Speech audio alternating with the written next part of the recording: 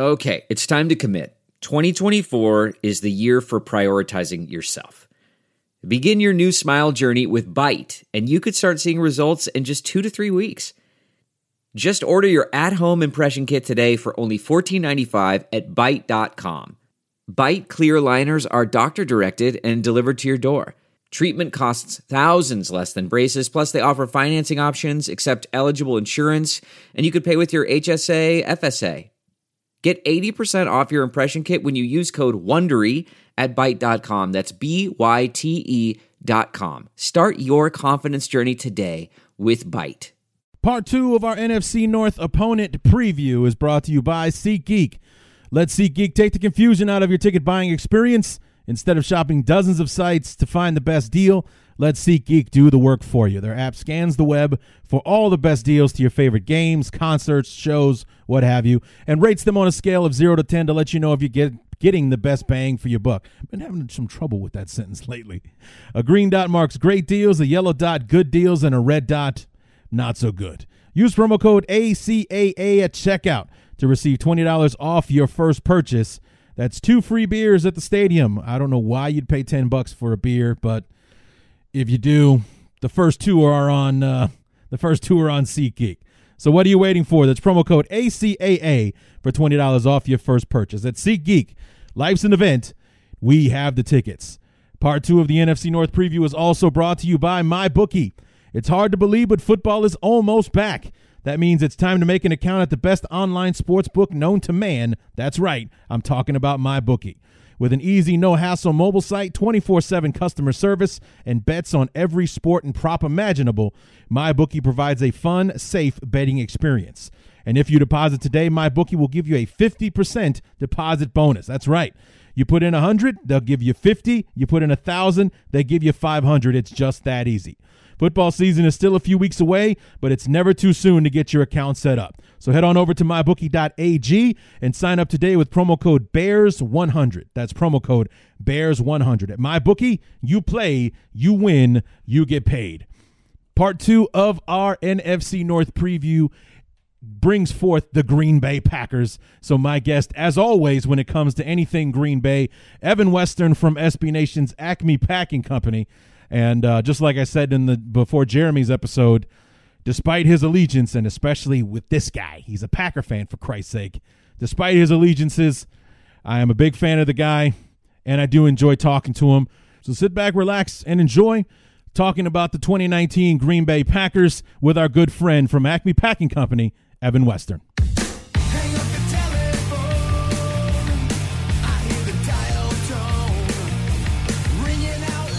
Part 2 of our NFC North preview, talking about the Green Bay Packers. We're halfway done after this one, and we got the Vikings, then our beloved Chicago Bears, and then we move on and get ready for the preseason, for training camp, and then, of course, the 2019 regular season. What's going on, everybody? Larry D back for part 2 of our NFC North opponent preview, featuring the Green Bay Packers this time around, our most hated rival, and the team up first for our beloved Chicago Bears. Week 1, 2019, kicking off the entire season with the kickoff game on Thursday Night Football, September the 5th. Can't wait for that one. It's like literally, like today is July the 5th, so 2 months from today. 2 months from today, we're kicking it off with Green Bay at the Soldier Field, and I cannot wait. I'm absolutely jacked, in case you couldn't tell. But before we get to our interview with Evan, I did want to share something. I failed to do it last weekend on the actual anniversary of it when we released the Cowboys show. But a little bit of an off-the-subject thing for you guys. Don't really have any news or notes to bring forth to you. I'm actually recording this before the holiday, so I'm releasing it on Friday. So by the time you hear this on the 5th, it'll be 2 months until the game goes. But so last Friday was June the 28th, and June the 28th of this year, obviously 2019, was the 23rd anniversary of the day that my favorite band of all time, Kiss, launched their long-awaited reunion tour, when Gene Simmons and Paul Stanley reunited with original members Ace Frehley and Peter Criss, kicked off their reunion show, their reunion tour in Detroit, Michigan, at Tiger Stadium in front of somewhere between 45 and 50,000 fans. The show was, it had its glitches. I've actually seen it. They released it as part of one of their DVD box sets a few years back. And, you could kind of see there were some first night mistakes in there. Somebody missed this, somebody missed that and whatnot. But by the time I got to see them about 3 weeks later, on July the 16th, and I still have my ticket. July 16th was actually the second night in Chicago. I remember very vividly my dad and I went to go and stand in line at Ticketmaster when that was still a thing. And I mean standing in line. Ticketmaster obviously still exists, but standing in line for tickets. I think the Ticketmaster was at the J.C. Penney or something like that. My dad and I are standing in a line that's about 3 miles long, and about 5 minutes into tickets going on sale, somebody from inside comes out and says, the show is sold out. So everyone is obviously dejected. There are a lot of people who have either A, not seen Kiss in a really long time, or have seen Kiss during their non-makeup era, or never seen Kiss at all. Dejected, my father included, who was around in the 70s when they were basically the Backstreet Boys of rock and roll, and they were absolutely everywhere, lunch pails and, stuff like that. They had a movie of the week on TV, Kiss Meets the Phantom, back in 1978, and everything. And he'd been taking me to Kiss shows since 88, but every Kiss show that I had ever seen was the non-makeup era with Gene and Paul, and then Bruce Kulick and Eric Singer at the Revenge Tour, and then the previous shows were Eric Carr before he passed away. So this was going to be my first chance to see Kiss as God intended, with the makeup, with the costumes, the lights, the bombs, the whole 9 yards. And the guy comes out and says the show is sold out. But, he says, after everyone gets done cursing at him, but they've added a second show, so those tickets are going on sale now. And I'll never forget this show. It was epic beyond anything that I had ever, that I could have ever hoped for, really. I mean, I'm just getting flashbacks just thinking about it. It was my dad and I that were there, plus some drunken dickhead that he got tickets from work. I don't remember who this guy was. I don't remember his name to this day. All I know was that my dad had to separate me from him because A, he wouldn't leave me alone, and then B, to top things off, he spilled beer on my shoulder, and I damn near punched him out right there before the concert started. So my dad actually had to, my dad was sitting on my right side. My dad pulled me to his right so that I could sit in his seat. He sat in mine to put some distance between me and this guy before I punched him out in the middle of this arena. I was only 18 at the time, just full of piss and vinegar, and this dickhead just dripped beer on my shoulder.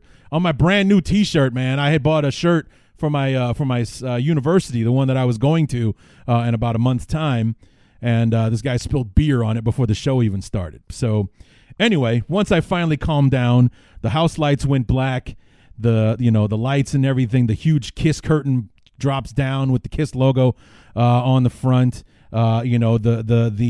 The intro, the famous intro, you wanted the best, you got the best, the hottest band in the world, Kiss. Boom, the intro to Deuce comes on, and there's a big explosion, the curtain drops, the lights go up, and there they are. Just, it was Kiss. It was Kiss, man. It was Kiss. It was all of them. Ace and Peter, along with Paul and Gene in their costumes. They were tailored after the Love Gun 1977-78 costume. I'm throwing a lot of information at you guys. I hope you can keep up. There will be a quiz afterwards. And here's the thing. When I saw them for the first time, as I said before, as God intended, I got to admit, I cried. I absolutely cried. I could not believe it. All that time, I would see like those videos in the late 80s and early 90s, those concert videos, Michael Jackson, seeing people crying, passing out, having to be, carried away from the arena and everything. Never made any sense to me until that moment. It never made any sense to me because I had seen Kiss before, at least 3 or 4 times before this time. But like I said, there were non-makeup shows. It wasn't the same. The music was still great, but it wasn't Kiss, you know what I mean? And as soon as they were standing there, the first person my eyes got pulled to was, of course, Gene Simmons, who's, you may not know Kiss or their music, but you know that face when you see it. And there it was, standing right there in front of me. He's actually, the demon himself is here. I started freaking out. And, before I even knew it, I have tears streaming down my face. I'm crying. That's how awesome I thought that was. And I sang every song at the top of my lungs. My ears were ringing after the show.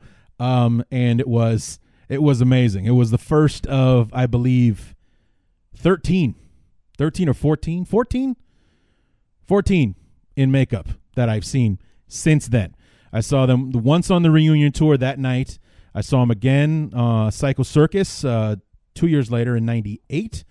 I saw them once on the farewell tour, the first one, in 2000.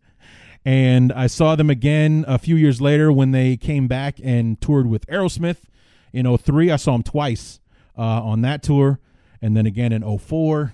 You guys get the idea.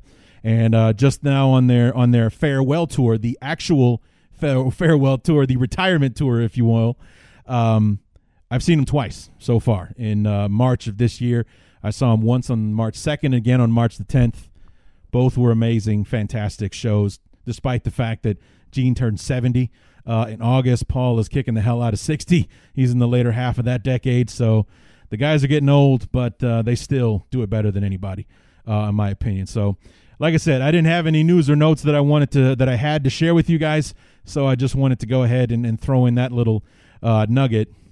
Had all kinds of fun memories swirling around in my head, thinking about the anniversary of that show and then going to see them for the first time on that tour. I mean, I'd seen them in home videos and all that kind of stuff, but nothing beats the real thing right there in front of you. And with the whole show, everything that I'd ever wanted to see, Gene Simmons flying to the top of the arena, Ace Frehley doing his solo and shooting rockets, and the smoking guitar, and everything else. It was amazing, absolutely amazing.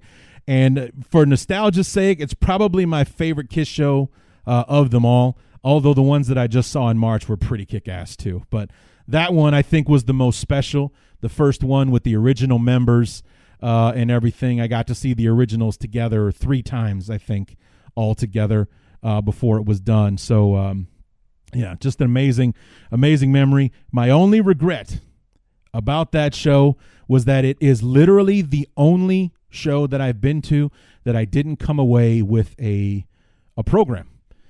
Because I've always been a big guy, always a little too big for the T-shirts they were selling. So I wasn't going to spend $35 or $40 on a shirt that would just sit in my closet and never be able to fit into it. So I always got programs, and I didn't get one for the reunion tour. So I got one for Psycho Circus, the farewell tour in 2000, and everyone that's followed since then. And but I didn't get one for the reunion tour. I've always regretted that. So, but otherwise, fantastic memories. Hanging out with my dad, almost got into a fist fight in the show before it got started, but it was a good time. And so, like I said, seeing that the 28th was the anniversary of the tour kicking off, that brought back the memories of the first time I saw Kiss, as I like to say, as God intended, with makeup and costumes and the bombs and the explosions, the lights, and all their little stunts and everything that they did. It was amazing. So anyway, now that I've bored you to death listening to that, let's go ahead and get into this preview for the Green Bay Packers, part number 2 of our NFC North opponent preview with Evan Western from Acme Packing Company.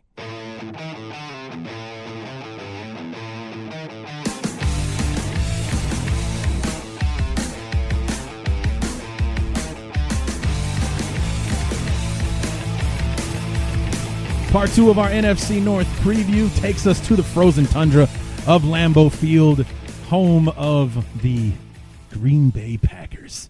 And here to help us preview these 2019 Packers, despite his allegiances, our good friend, Evan Western from Acme Packing Company. Evan, how we doing, man? Doing great. Looking forward to a hopefully a turnaround season this year. It was a little rough last year, man. I bet. After week one, it was all down. Yeah, it was all downhill from there. Oh, you had to throw that in there, didn't you? Of course. After week one, the glory of week one, it was kind of downhill from there. But I was going to ask you. For starters, welcome to our world, where the off season sucks and the season wasn't much better, and new coaches coming in and the prospect of it not working out and all that kind of stuff. Even though the last few coaching changes have worked out pretty well for you guys, maybe this one won't. Fingers crossed. But anyway, so let's talk real quick about 2018. Obviously, we had a bananas week one encounter where the Khalil Mack coming out party for the Bears for the first half, the resurgence of Aaron Rodgers and the mythology that was created by Chris Collinsworth and Al Michaels going crazy over just amplifying something. Like what he was doing was great all on its own, and they just had to make it 1,000 times bigger because of the knee injury. That drove me crazy.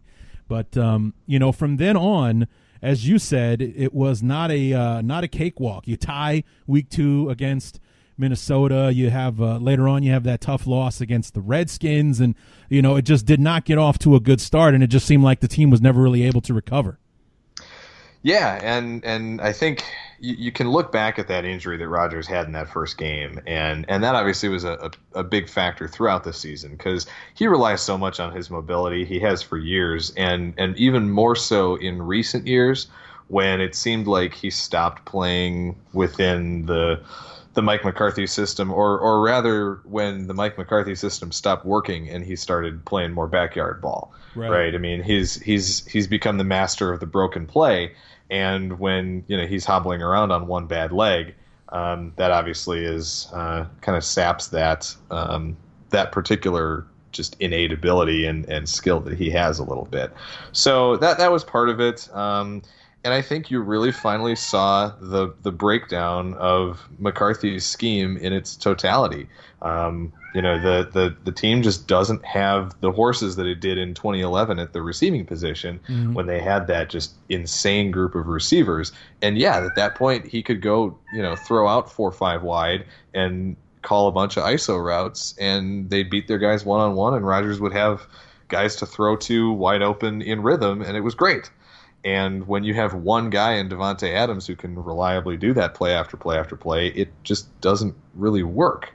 Right. So I think that kind of gets to the core of what the problems were on offense.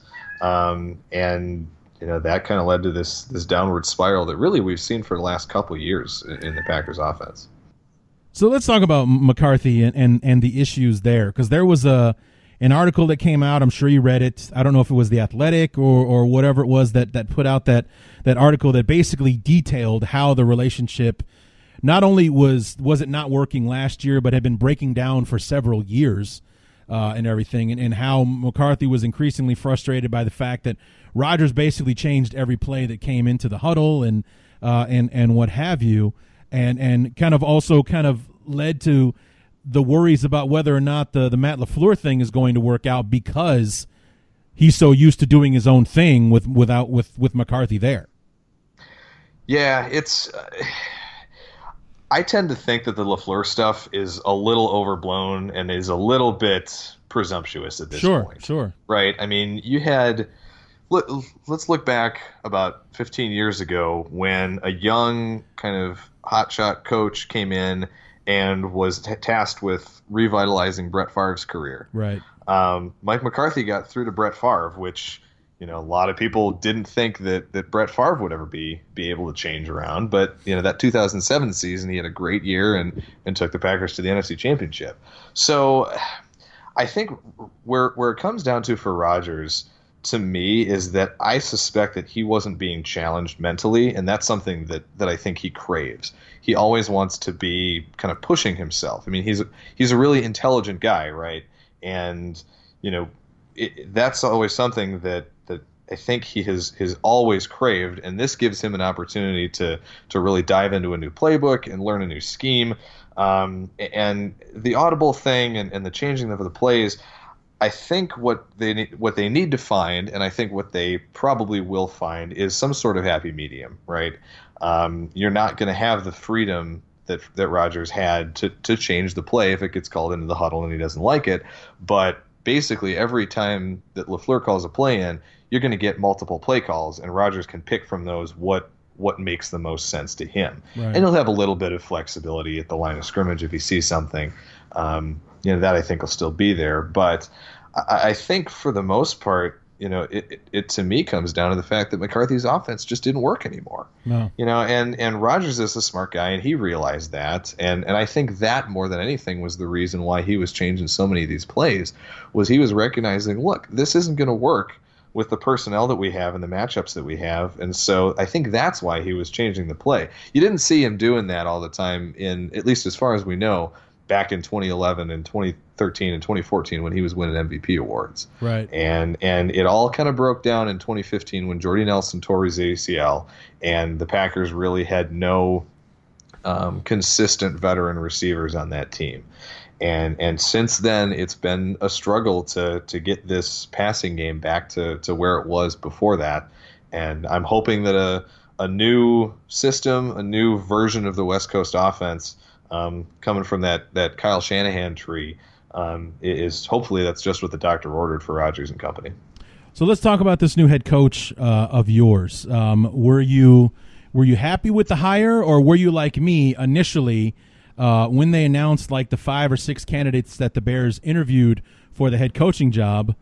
Of course, Matt Nagy was at the bottom of the list as far as like, this is, the guys that I want and everything. Where did LaFleur rank on the list of guys that they were talking to, and were you initially happy with the hire? Yeah, I think everybody kind of had their bets hedged on Josh McDaniels being the guy. That I think that is certainly where I was leaning towards where they were going to go. And I think that if you had a McDaniels-Aaron Rodgers pairing, I think that those two could have worked if they kind of turned full heel together, right? And basically said, F you to the rest of the NFL. We're going to go on a scorched earth tour and just destroy everything in our way. Sure. I think that could have worked if they did it right. I think there's a much better chance of LaFleur and Rodgers clicking than I think the explosive potential is probably a little lower, both explosive in a good way and explosive in a bad way with LaFleur than it would have been with McDaniels. But really, the rest of the candidates didn't jump out to me. I remember Jim Caldwell was in the mix. They interviewed Joe Philbin, the interim coach at the end of the year. I don't think anyone was really particularly excited about him. There weren't a whole lot of names really outside of McDaniels that made you go, okay, this is the offensive mind that we think can bring Rodgers to a level where or back to that MVP level again. But I think the reaction once LaFleur was hired, the initial reaction was kind of, okay, we need to find out why he was the guy. Yeah. And especially after leading the Titans offense last year, which ended up finishing somewhere in the 20s, and it wasn't great, and after that being really his only year calling plays. But I think the more we dug into his background, kind of where he came from, again, yeah, he was in LA with Sean McVay, but really he comes more out of the Shanahan side of the West Coast tree than the McVay side. I think the similarities there with Shanahan are more prevalent. And when you look back into his background, I mean, he played quarterback. He was Matt Ryan's quarterback coach in Atlanta when he had that MVP year a couple years ago. I think this hire was always going to be about Rodgers and getting him back on track, and I think everybody knew that. And I think they've given the candidates who are out there, the best chance to get someone who can get to Rodgers and develop a good partnership with him. Right. So I mean, it's going to be an interesting pairing, because isn't Rodgers older than LaFleur? Not quite. LaFleur is 39. 39, okay.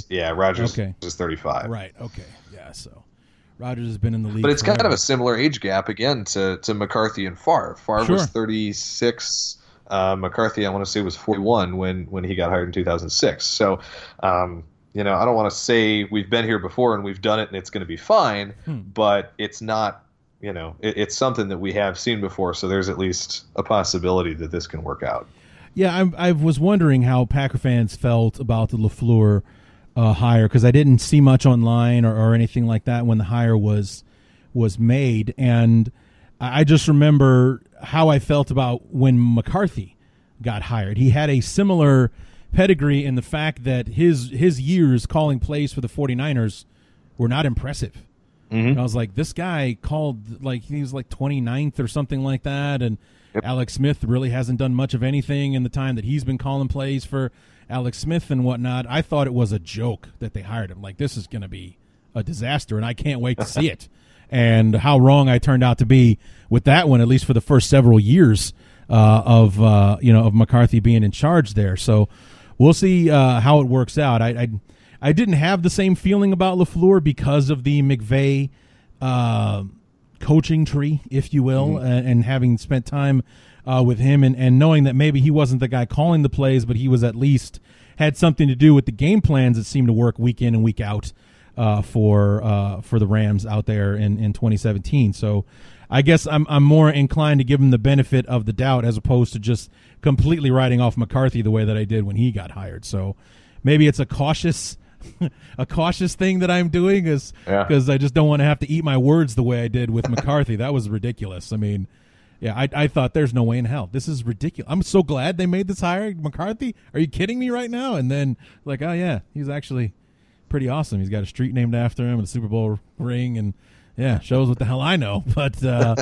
so anyway, but we look into free agency, and you were talking a minute ago about the wide receiving core and everything. Looking at free agency, looking at the draft, no wide receivers brought in, and you lost Randall Cobb. So, I mean, what's the plan here with the offense? Are we just hoping that, because I know you drafted a bunch of young guys last year, are we getting guys back from injury this season that we're excited about? Why no moves at wide receiver in the offseason?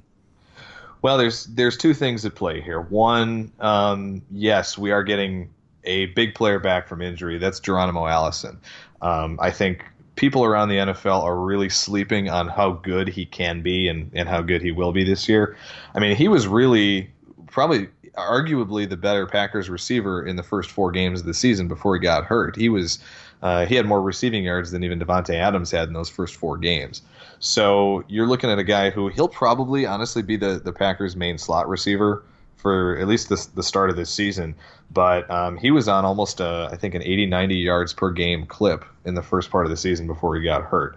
So look for him to be a real big part of this offense. And you mentioned the young guys, Marquez Valdes-Scantling in particular, beyond just being one of the best names in the NFL, he really showed up last year when the Packers needed somebody to step up. And he was a 5th-round pick last year, but he's a big guy. He's 6'4", 210 or so. Ran a 4.37 at the combine last year, and so he's got that great deep speed. He can really take the top off the defense, and with the offense going to a little more play action than McCarthy used in the last couple of years, I think that's going to free up some big opportunities for him to beat some safeties deep over the top. So there's pieces there. They might not be proven over the course of a long season, obviously besides Devontae Adams, who I think I told you last year coming into last season, I thought he was a top 5 receiver, and I think he did a pretty good job of backing me up on that one. But yeah, I mean, he's the number one. He'll still get 150, 160 targets in this season. But Valdes-Scantling is a guy to watch for sure, and Allison's return is going to be big. And then you've got depth guys too that are developing. Equanimous St. Brown, another one of the rookies last year, the Notre Dame guy, he had a real promising start to his career last year too. So watching these guys develop a little bit, hearing everything coming out of practice and everything this spring, I'm confident that they made the right calls at receiver, not overpaying for a Randall Cobb. I mean, basically you took the $5 million that they could have paid Cobb to keep him around and put that towards the defense, which, let's face it, that's where the Packers have needed the better improvements personnel wise anyway. So I think it was partially just allocation of resources, partially getting Allison back from injury, and then counting on the rookies from last year to develop into year 2. Yeah, so you talked about the improvements on the defensive side. Clay Matthews is gone. He's in L.A. and upset that somebody's already wearing 52. Jake Ryan, inside linebacker, headed off to Jacksonville. Bashaud Breeland, the corner, is in Kansas City now. And I didn't see anything going on with Nick Perry or Muhammad Wilkerson yet. So any chance that those guys come back? No, Perry, I want to say he was having a little flirtation with Seattle, but I don't see any. There's no chance he's coming back. The Packers' outside linebacker room is full, and I'm sure we'll get to that pretty shortly. But and Wilkerson, he still had that bad broken ankle early last season, and so he probably can't pass a physical at this point, and he had some off the field issues. I want to say he had he was arrested at some point this offseason. So I don't see him coming back either. They've made a little bit of additions on the defensive line as well, but yeah, I mean those are some big names from this defense that over the last several years that are gone and complete turnover really outside of the 1-year wonder Kyler Fackrell at the outside linebacker position. Right. So you got Zadarius Smith, the outside linebacker from Baltimore, Preston Smith, the outside linebacker from Washington, some guy named Adrian Amos, something like, I don't know. It's some guy. He's going to be back there making $9 million a season. And the one offensive move that I saw of note was Billy Turner, the guard from Denver, being added to the offensive line. Was that an issue for you guys? I've always thought like the offensive line. I mean, I know you've had your injury issues. I remember talking to you about that, like you were worried about, our 5th and 6th tackles are going to be starting in this game against the Bears, and then you went ahead and kicked the crap out of us anyway. But, I mean, has the offensive line been an issue that you have to keep going out and sign, or is Billy Turner going to be a depth guy for you? Yeah, last year the right guard position was a nightmare. They had Jari Evans in there from New Orleans the year before, and he was a solid, steady veteran player. But they expected Justin McCray, who had a nice year as kind of a reserve all-around backup guy in 2017. They expected him to take a big step forward last year and grab that right guard starting job, and he just did not live up to those expectations. So going out and getting Turner, you got him slotting in immediately at right guard as the starter, but he's also athletic enough and big enough he could slide out to tackle. So in the event that Brian Bulaga misses a couple of games, which, let's face it, that's a pretty strong likelihood that he'll miss 2 to 4 games next season. Right. You've got probably Turner can slide out to right tackle, and then you can put in a spot starter like a McCray or like an Elton Jenkins, the rookie out of Mississippi State. One of those guys can slide in for a couple games on the interior. But yeah, that right guard position last year was just a mess. So having that locked down, that's gonna be real big for this team in this season for sure. So now we move on to the draft, and the draft was going to be a big night for the Packers because thanks to last year's trade, you had 2 first-round picks to play with this year. You spent the first one on Rashawn Gary out of Michigan, and from what I understand, what I remember about draft night, this was not a popular pick. You got that right. Yeah, it was.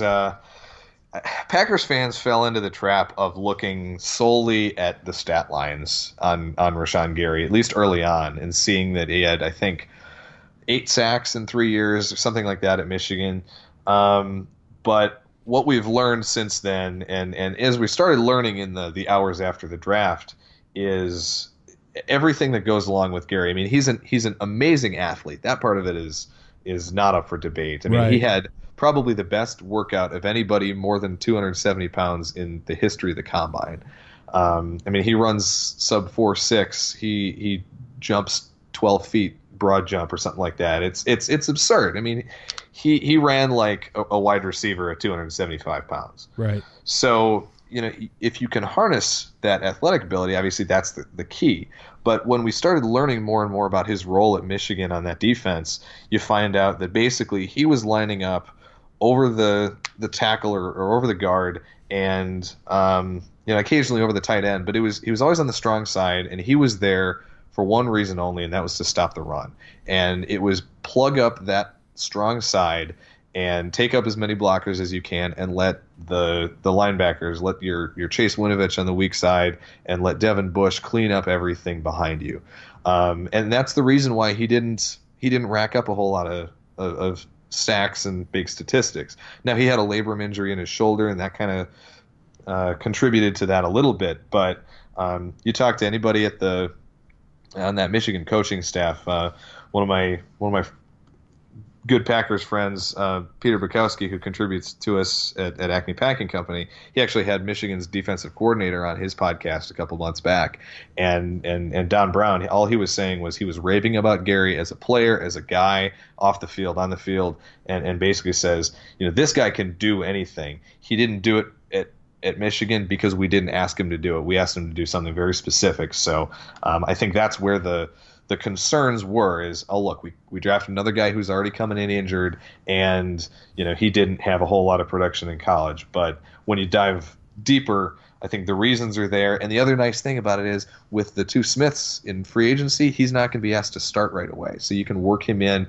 situationally, get him rushing the passer, and hopefully maximize his impact on the plays that he is on the field. So, are you guys going to be 3-4 or 4-3? You got a hybrid thing going on. What are we gonna see from Green Bay on defense? Well, we're going to see a lot of 4-2-5 nickel, or 2-4-5, I should say.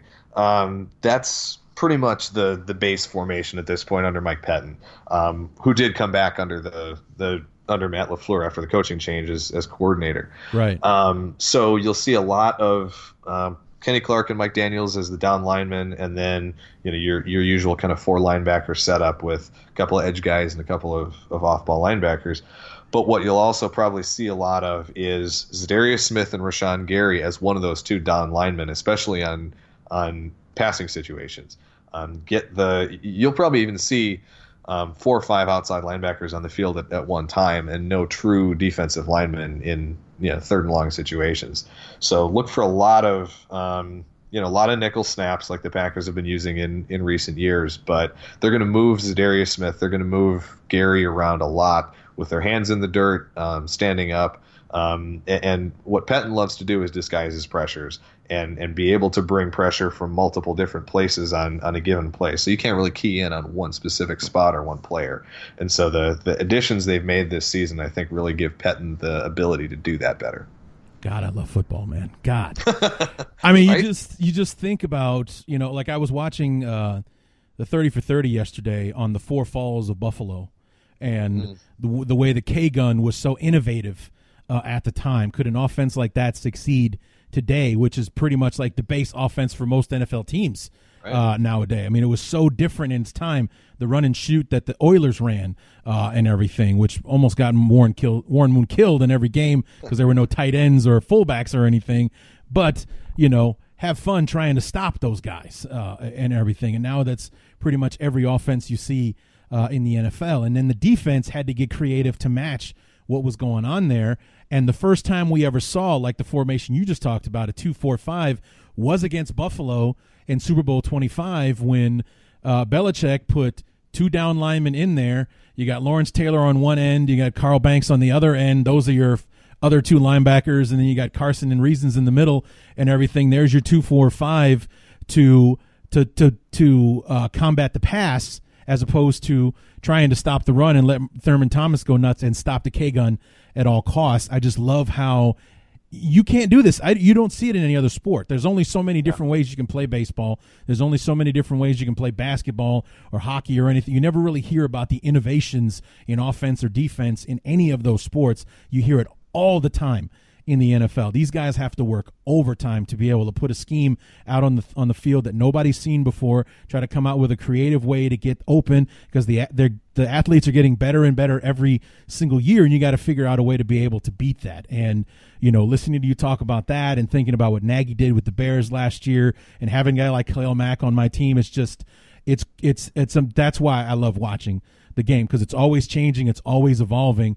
Baseball seems the same to me today that it did 30 years ago when I first started watching it. So that's why I'm so crazy about football. It's not like any other sport. I don't care what anybody says.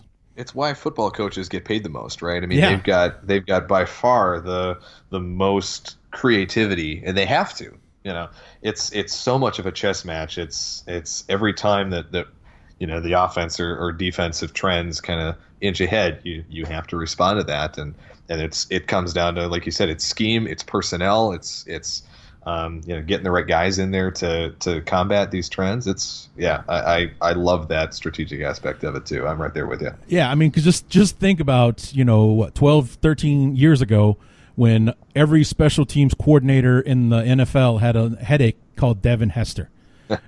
What do we got to do to stop this guy, because he is dangerous every single time he touches the ball, and the key for a while there was just don't kick it to him. Kick it away. Kick it out of bounds. Let the offense try to figure it out. Do not give Hester any opportunity to return the ball, because if he does, he's a potential touchdown every time he touches the ball.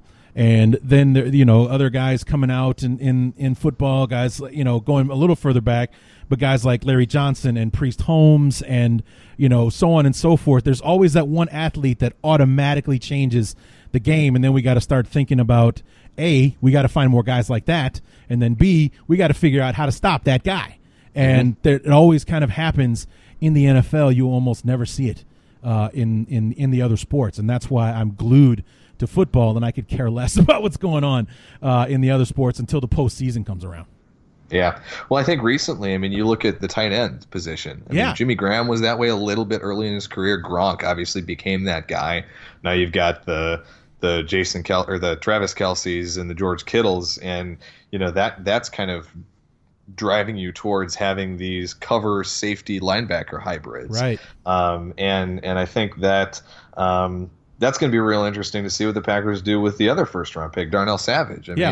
You've got a guy who, he's on the smaller side, but he's extremely fast. He's going to be that kind of center field guy probably, but he's big and physical enough. He can cover tight ends and play in the box a little bit. And we'll see what the Packers do with Josh Jones, because he seemed like the guy who was tailor-made for that position, right? That weak side linebacker, 215 to 220 pound guy who can run, stay with the tight ends and the running backs. Seems like he's kind of off the radar at this point, but we're really excited about Savage, though. I think that's of all the picks that we have in this year's draft, he's, I think, the one that has most Packers fans amped up. Yeah, I think that's the consensus that I saw when you guys took him. Did you trade up to 21? Yep. Okay. Yeah, we had it was the 30th pick from New Orleans that they had from that trade the year before, and then I think they moved both fourth round picks to move up to 21 and get him. But that was a case of they had their guy, they knew they wanted him, they knew they were going to have to move up to get him. I think Baltimore was going to take him at 22. I think they had the next pick, because you saw them as soon as the Packers came up and made that pick, they traded back out, and Philly moved up to draft a lineman. Right. So, and the other connection that I have in there that makes sense to me is that Milt Hendrickson was the name of a guy who was kind of the right-hand guy in Baltimore, or at least he was one of the top-level scouts. And I think it was about February, March or so, his contract ran out, and he signed a deal to come work in Green Bay for Brian Gutekunst, because the two are old buddies going way back to their days at UW lacrosse. And I wonder if he kind of had some inkling that, the Ravens are going to like this guy. We got to get up one spot ahead of them to make sure that we get him.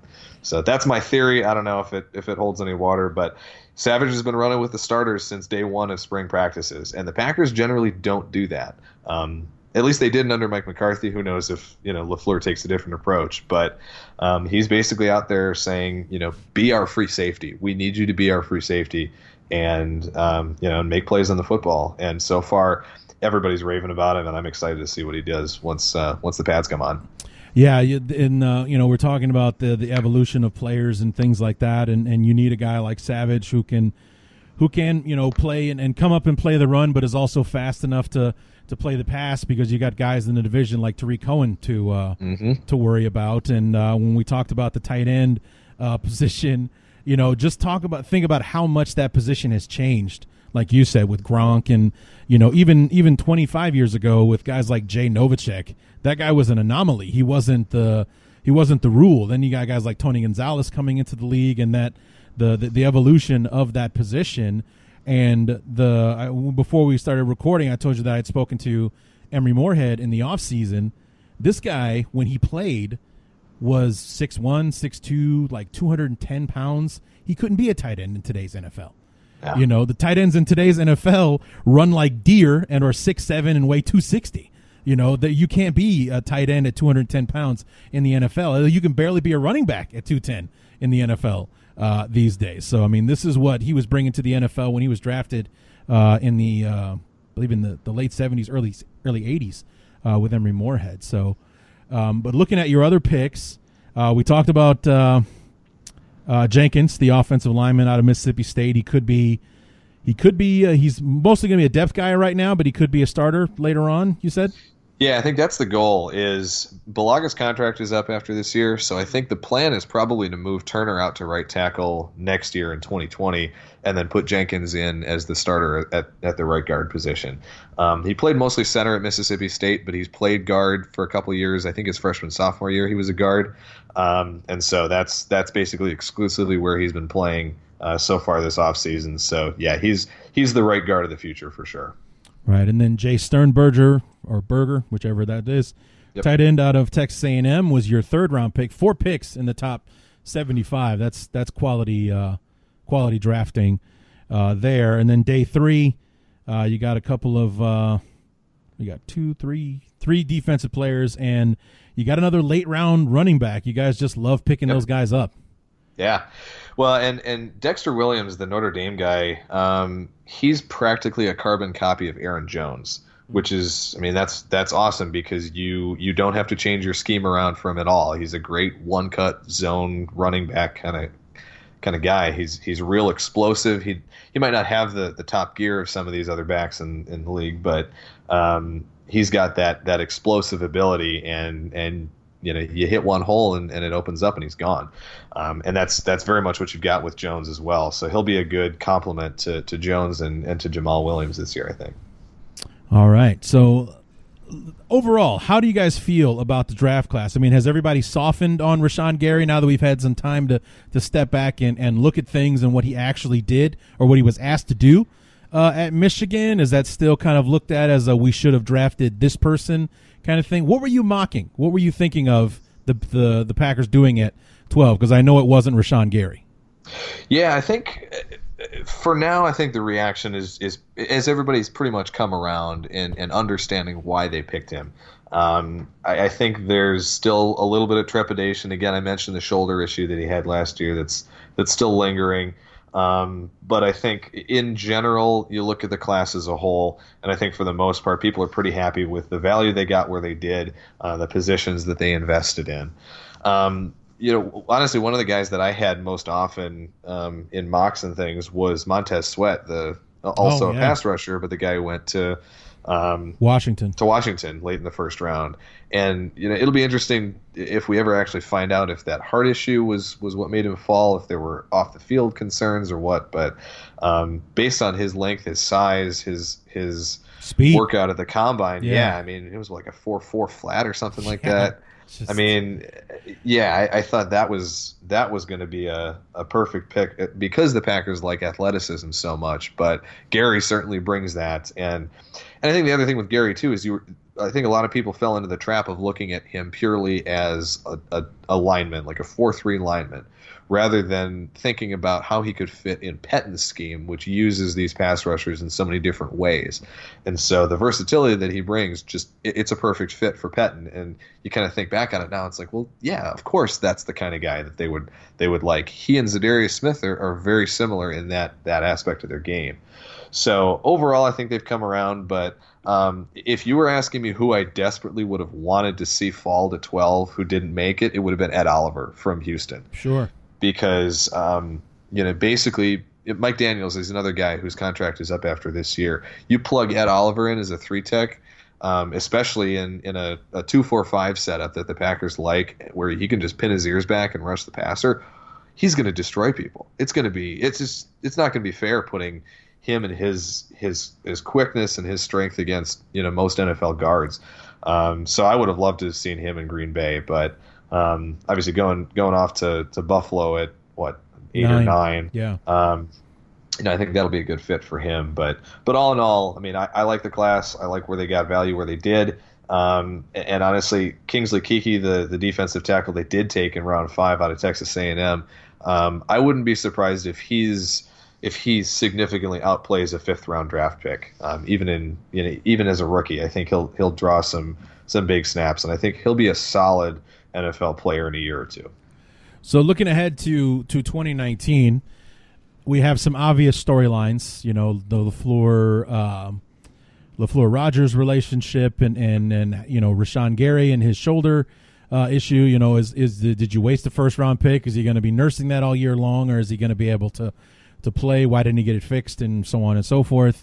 What are some of the other storylines we want to keep an eye on going into the season this year? Yeah, I mean, this is a Bears podcast, right? So we got to talk about the Adrian Amos versus HaHa Clinton Dix storyline, right? Yeah. I mean, that's going to be one that Packers and Bears fans are going to be at each other's throats about all season long, I think. And I mean, I know which end of that equation I'd like to be on after having watched Clinton Dix play for 3.5 years, right? 4.5 years actually. Let's just say I was not sorry to see them trade him for a 4th round pick at midseason last year. That was a welcome sight given how many blown assignments and missed tackles that guy had over the last couple seasons. He was great in 2016. Don't get me wrong. He was a really good player that year. I'm not sure exactly what changed for him in 2017, but he was never the same player again in Green Bay. And I think the Bears did a good job with the contract. I think you don't give him a whole lot of money, give him a 1-year deal, and see if he kind of recaptures some of that magic from a couple years ago.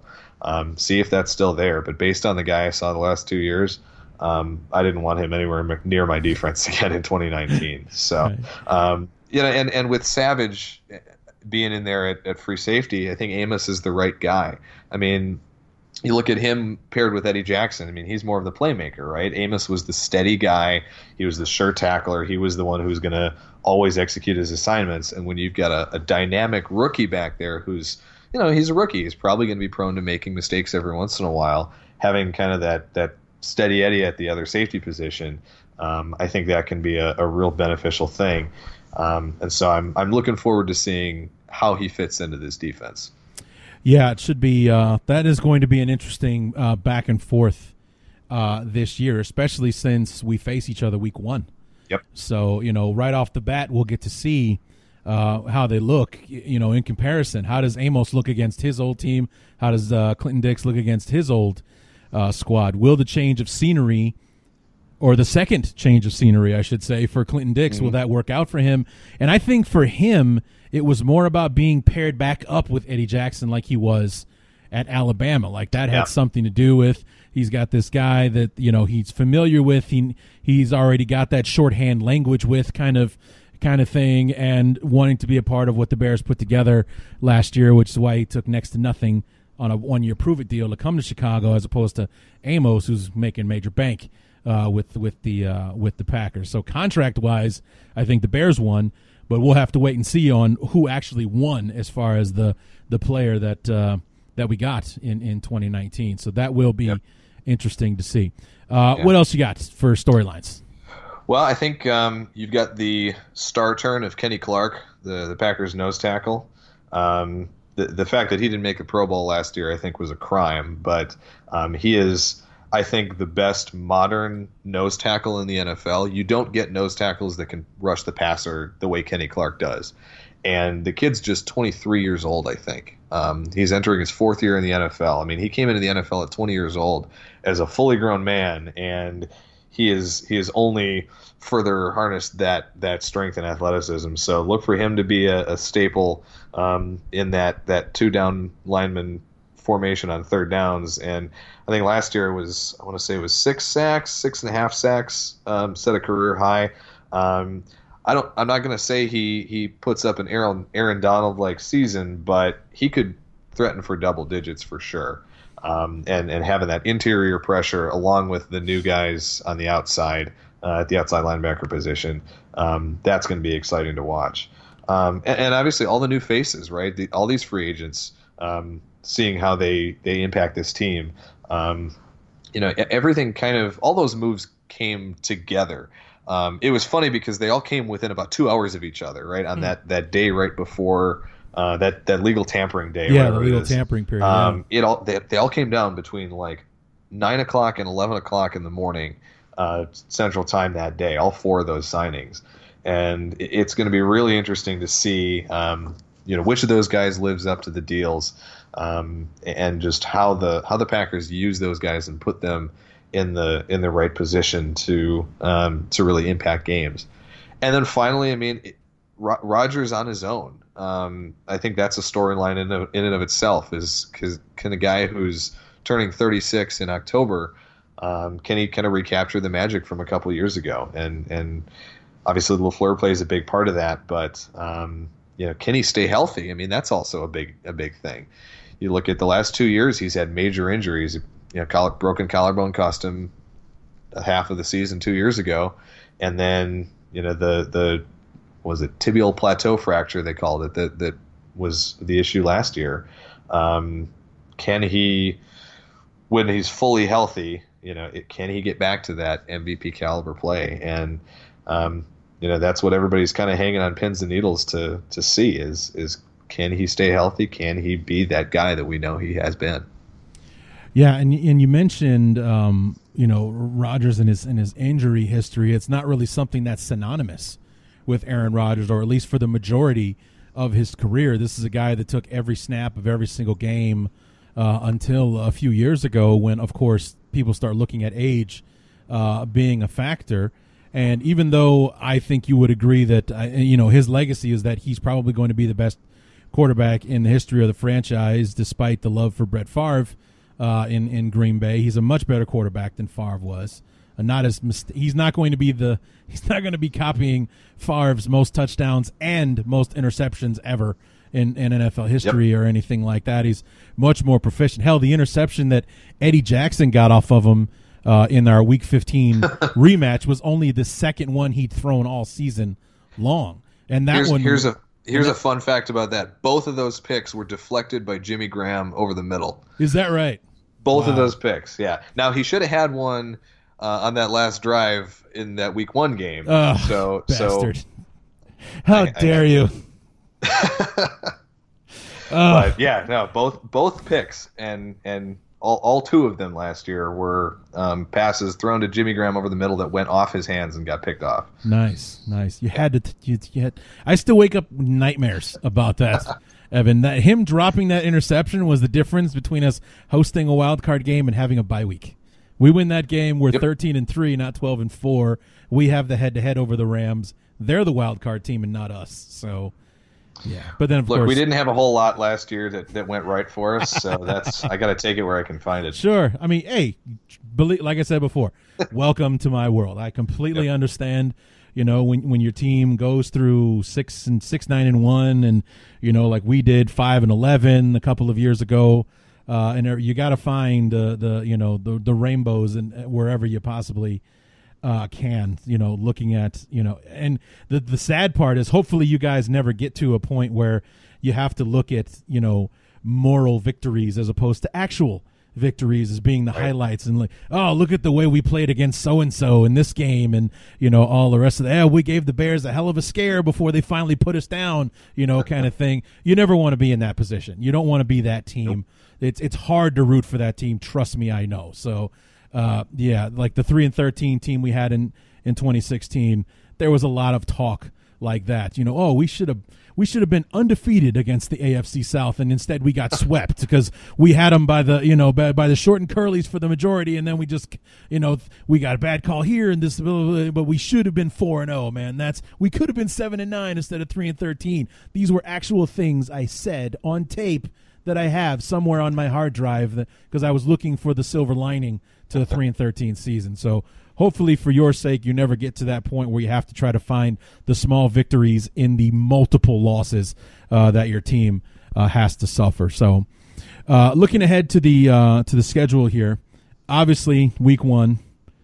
I mean, could you think of a better way to start the 100th season of NFL football? Nope. I mean, honestly, even as a Bears fan, if it wasn't the 100th season of our football, we'd have to do this in Lambeau. Just then it would be absolutely 100% perfect. Right now it's close. It's like 95%, maybe 90 if I'm being completely honest, just because it's new Soldier Field, not the old school one that I keep seeing on tape and everything. That's probably the only thing missing is like the perfect setting for it. It's perfect because it's Chicago, but not so much because I've never really been a fan of the new Soldier Field. But my one hope is that they actually have the turf in halfway decent shape for that game. Oh, please. Yeah. Please. That would be great. Yeah. It would. So, but much like last year, you start with the Bears and then week 2 again with the Vikings. Yeah. So that should be fun. Then, but that's 3 straight home games. Actually, 5 of the first 7. Yeah, that's weird because, well, yeah, I mean it's a ridiculous stretch there, and then you've got a stretch of 4 out of 5 games on the road, and actually now that I'm looking at 6 of the last 9 games are on the road for Green Bay. So we've got two home games after Thanksgiving, right? In those 6 weeks, which it's a bummer for a team that has that cold weather advantage at home.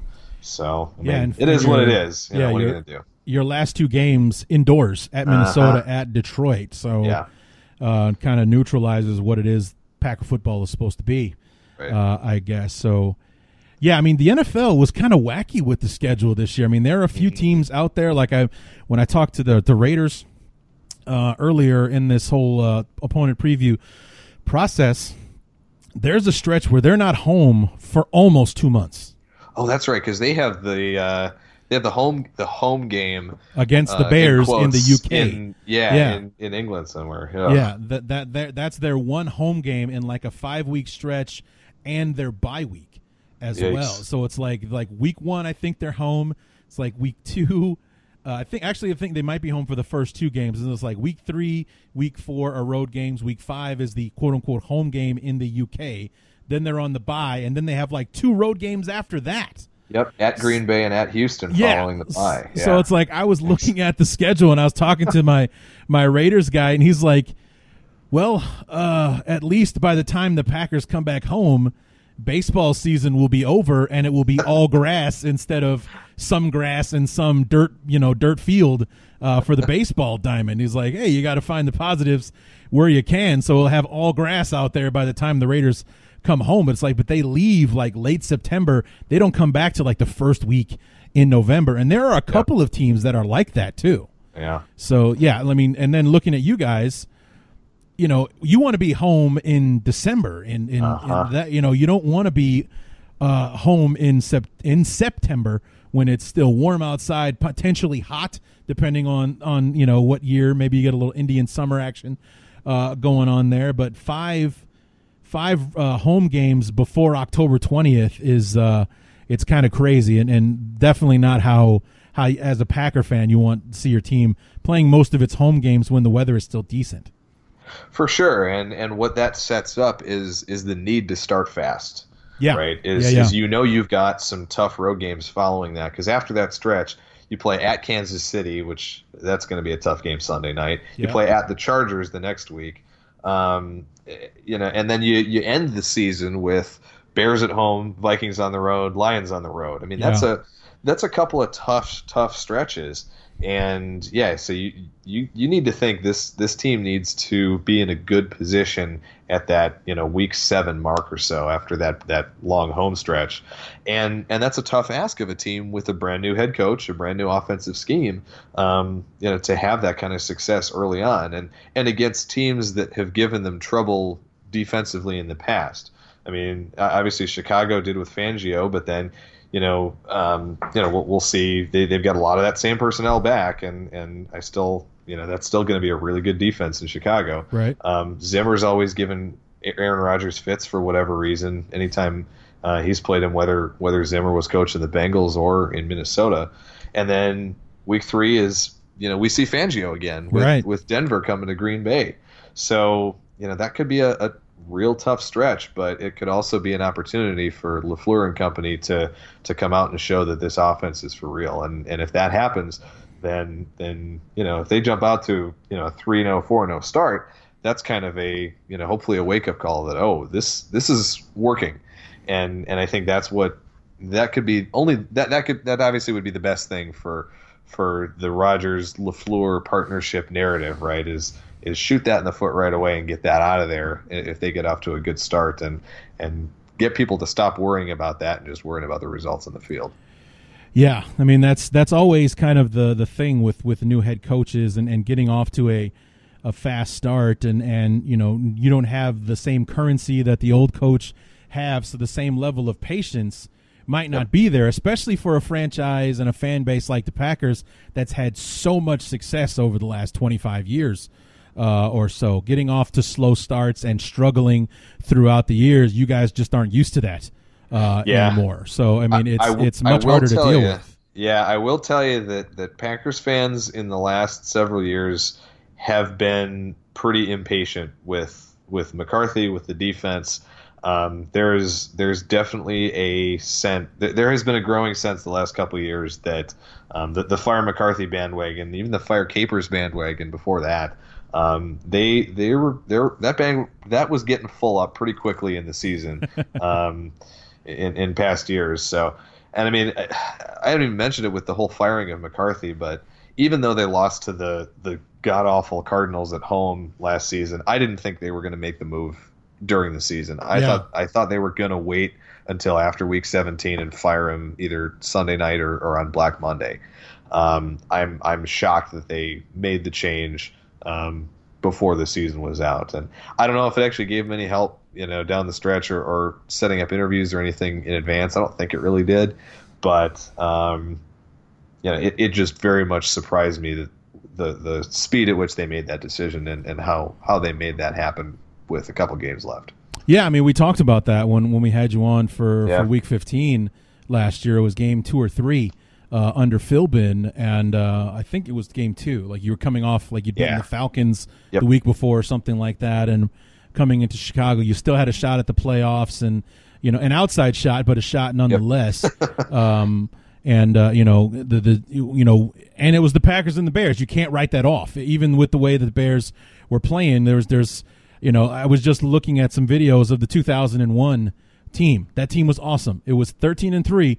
2 of those losses were to Green Bay. So I mean, we managed to win almost every single one of our games. We lost the defending world champions week 1 to the Ravens, and then we couldn't figure out how to beat Brett Favre those other 2 weeks. And so I mean, even when we've been great, we've had trouble beating Green Bay. They've always had our number, always figured out a way to beat us. So just the fact that we were playing better than you, Bear fans were supremely confident that we could win that game, but nobody would bet their life on them winning a Packer game, especially if Aaron Rodgers is actually playing. So it's enough to make you nervous, and we'll see how it goes week 1. So it's going to be interesting. I cannot wait for that game to get here.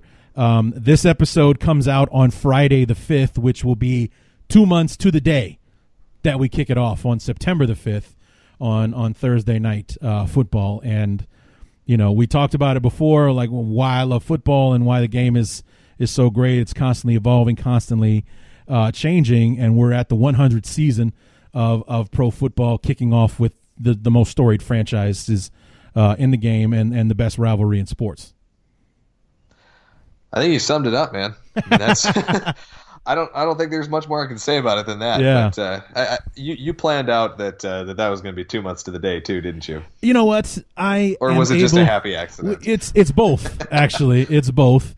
It's just that we're recording this before the 4th of July holiday, and I have an episode coming out tomorrow on the 2nd. Today's the 1st, right?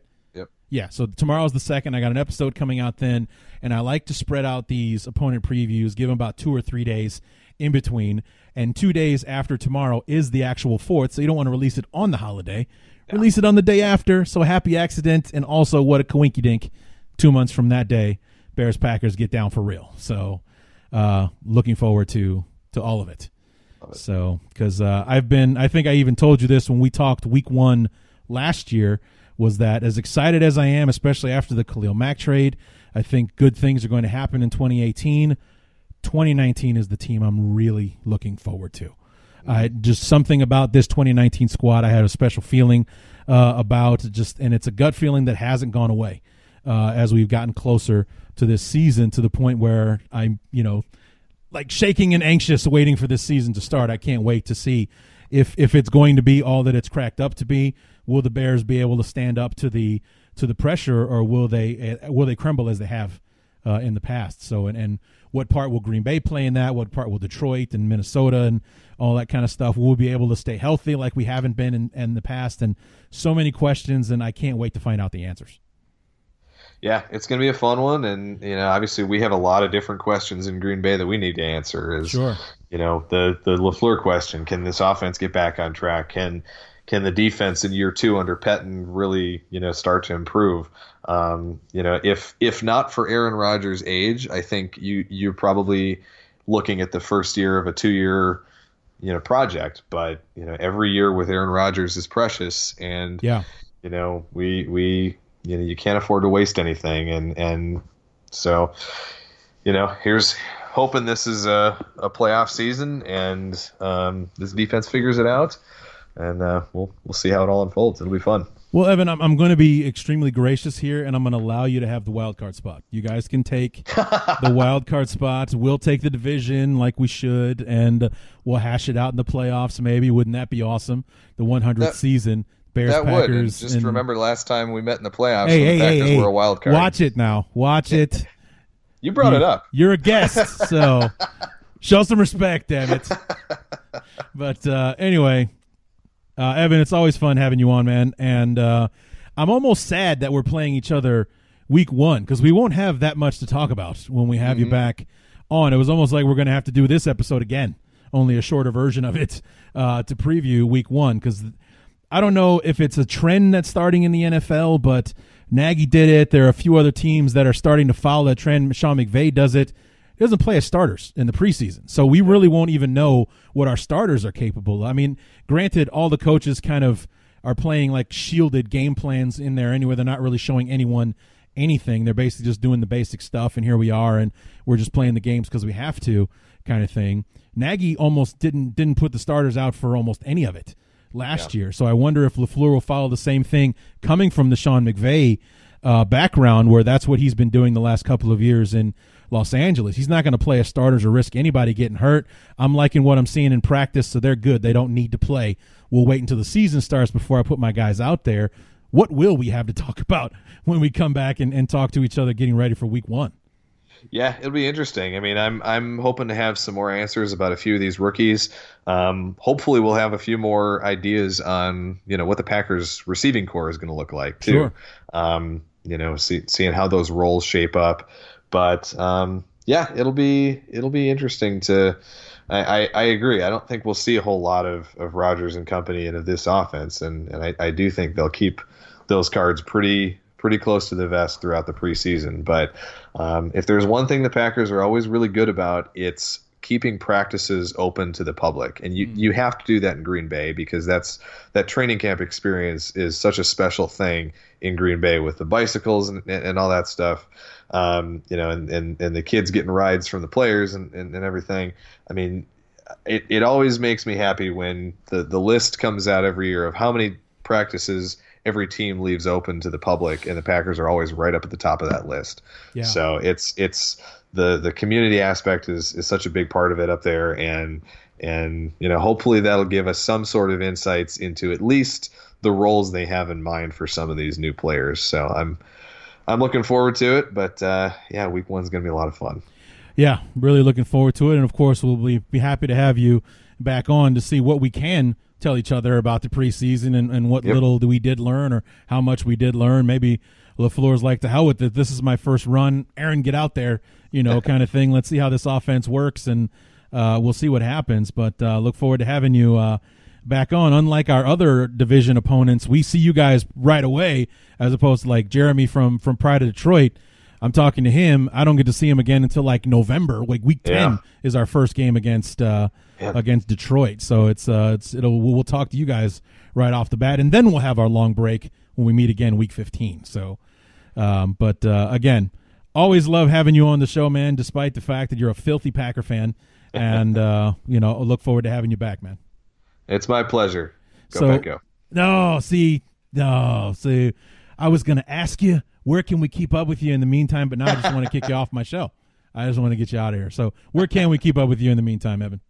Yeah, you can always find everything we're doing over at acmepackingcompany.com. On Twitter, you can find us at Acme Packing Co. You can get me at Tex Western. I think that's pretty much the gamut. So all right, check us out. We'll have training camp coming up in a little over 3 weeks. I'm excited. Yeah, me too. You want to throw it out there one more time? Yep. Go Pack Go. Go to hell, Evan.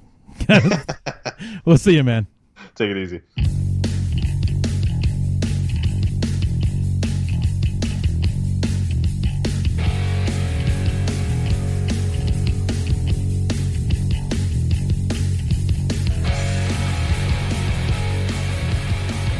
Remember, guys, promo code ACAA for $20 off your first purchase from SeatGeek, and promo code BEARS100 for your 50% deposit bonus at MyBookie. Always love talking to Evan Western.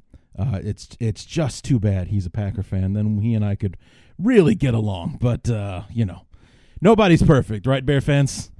So anyway, that's all we got for the NFC North Part 2 opponent preview. We move on now to the Minnesota Vikings, and Chris Gates from the Daily Norseman will be joining us to help preview the Vikings.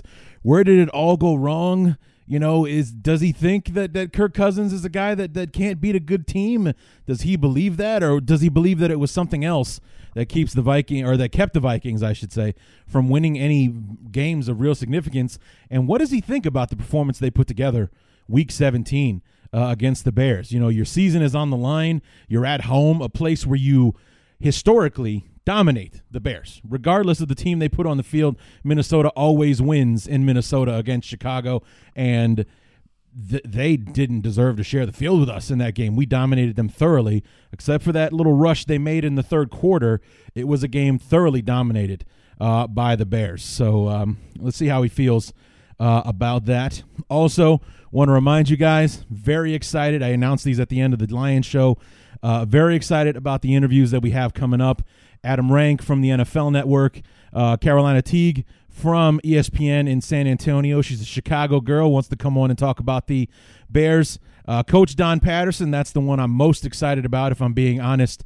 And, of course, Emery Moorhead will be coming back onto the show as well to help us talk about training camp and the preparation and what those players go through and what life is like when you're at training camp. Cut off from your family. It's all about football for 5-6 weeks as you get ready, putting in the hardest work to get ready for this long and arduous season. Looking forward to all of those interviews. Should be a lot of fun. Should definitely help us fill that gap between the end of our opponent previews and the start of the preseason. So, and in case you guys don't remember, Coach Don Patterson, former assistant head coach to Hayden Fry at the University of Iowa, was the head coach at Western Illinois while I was there. That's where Coach Patterson and I crossed paths, worked very closely with the football program when I was in the broadcasting department at Western Illinois. And when Coach Patterson left Western Illinois, he was an assistant for a short period of time at the University of the Buffalo at the same time as a guy called Khalil Mack. So he's got an insight or two on Khalil Mack before he became Khalil Mack. And I don't remember if Coach P was still on the staff when Khalil had that bananas game against Ohio State in the shoe. So really interested to see if he was there for that and what Khalil Mack was like I said, before he became Khalil Mack. So we got those to look forward to. But before we get to those, we got our last two opponent previews. First up with the Minnesota Vikings and Chris Gates. Then we wrap it up with our beloved Chicago Bears, saving the best for last. Talk about 2018, preview the 2019 season. Lauren and I will cover it all. And God knows, when he and I get talking about the Bears, I hope you got a comfy chair and some snacks because we're going to be at it for a while. So, yeah, looking forward to that one. Looking forward to everything. I've been having a lot of fun doing the show this summer. It's thick and humid and disgusting outside, so this gives me a reason to stay indoors with my air conditioning, and I'm a huge fan of that. So that's going to do it for part 2 of our NFC North preview. Come back on Tuesday when myself and Chris Gates get together, talk about the Minnesota Vikings, and we'll move on from there. So until then, my name is Larry D, and this has been Bears Talk Underground.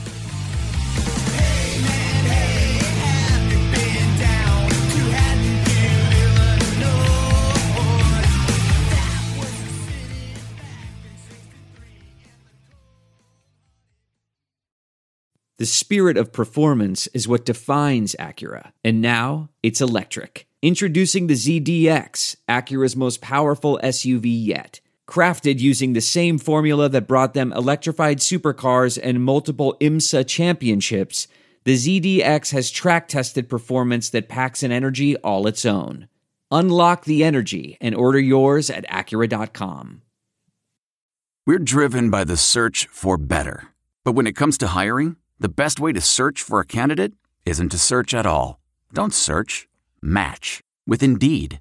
Leveraging over 140 million qualifications and preferences every day, Indeed's matching engine is constantly learning from your preferences. So the more you use Indeed, the better it gets.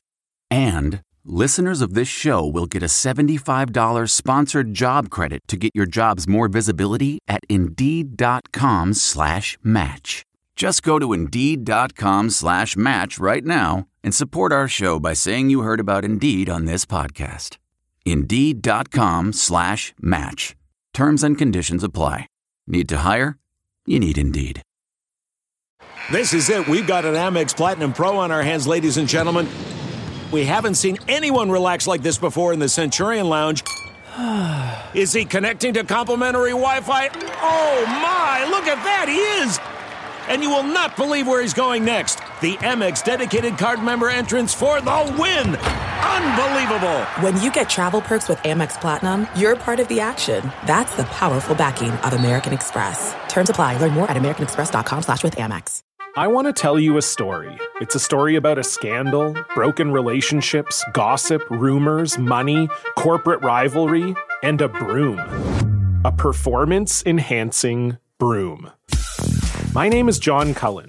I'm a comedian, podcaster, and for 20 years, I was a semi-professional curler. And I want to tell you the story about how a single broom almost imploded the 500-year-old sport of curling. We felt like we were bringing a knife to a gunfight. It's the story of a superstar and his fall from grace. Well, I was being dragged through the mud. It's the story of two brother entrepreneurs with a dream. I said, that's great news. It's a story of intrigue. I still don't understand why we want to keep his name secret.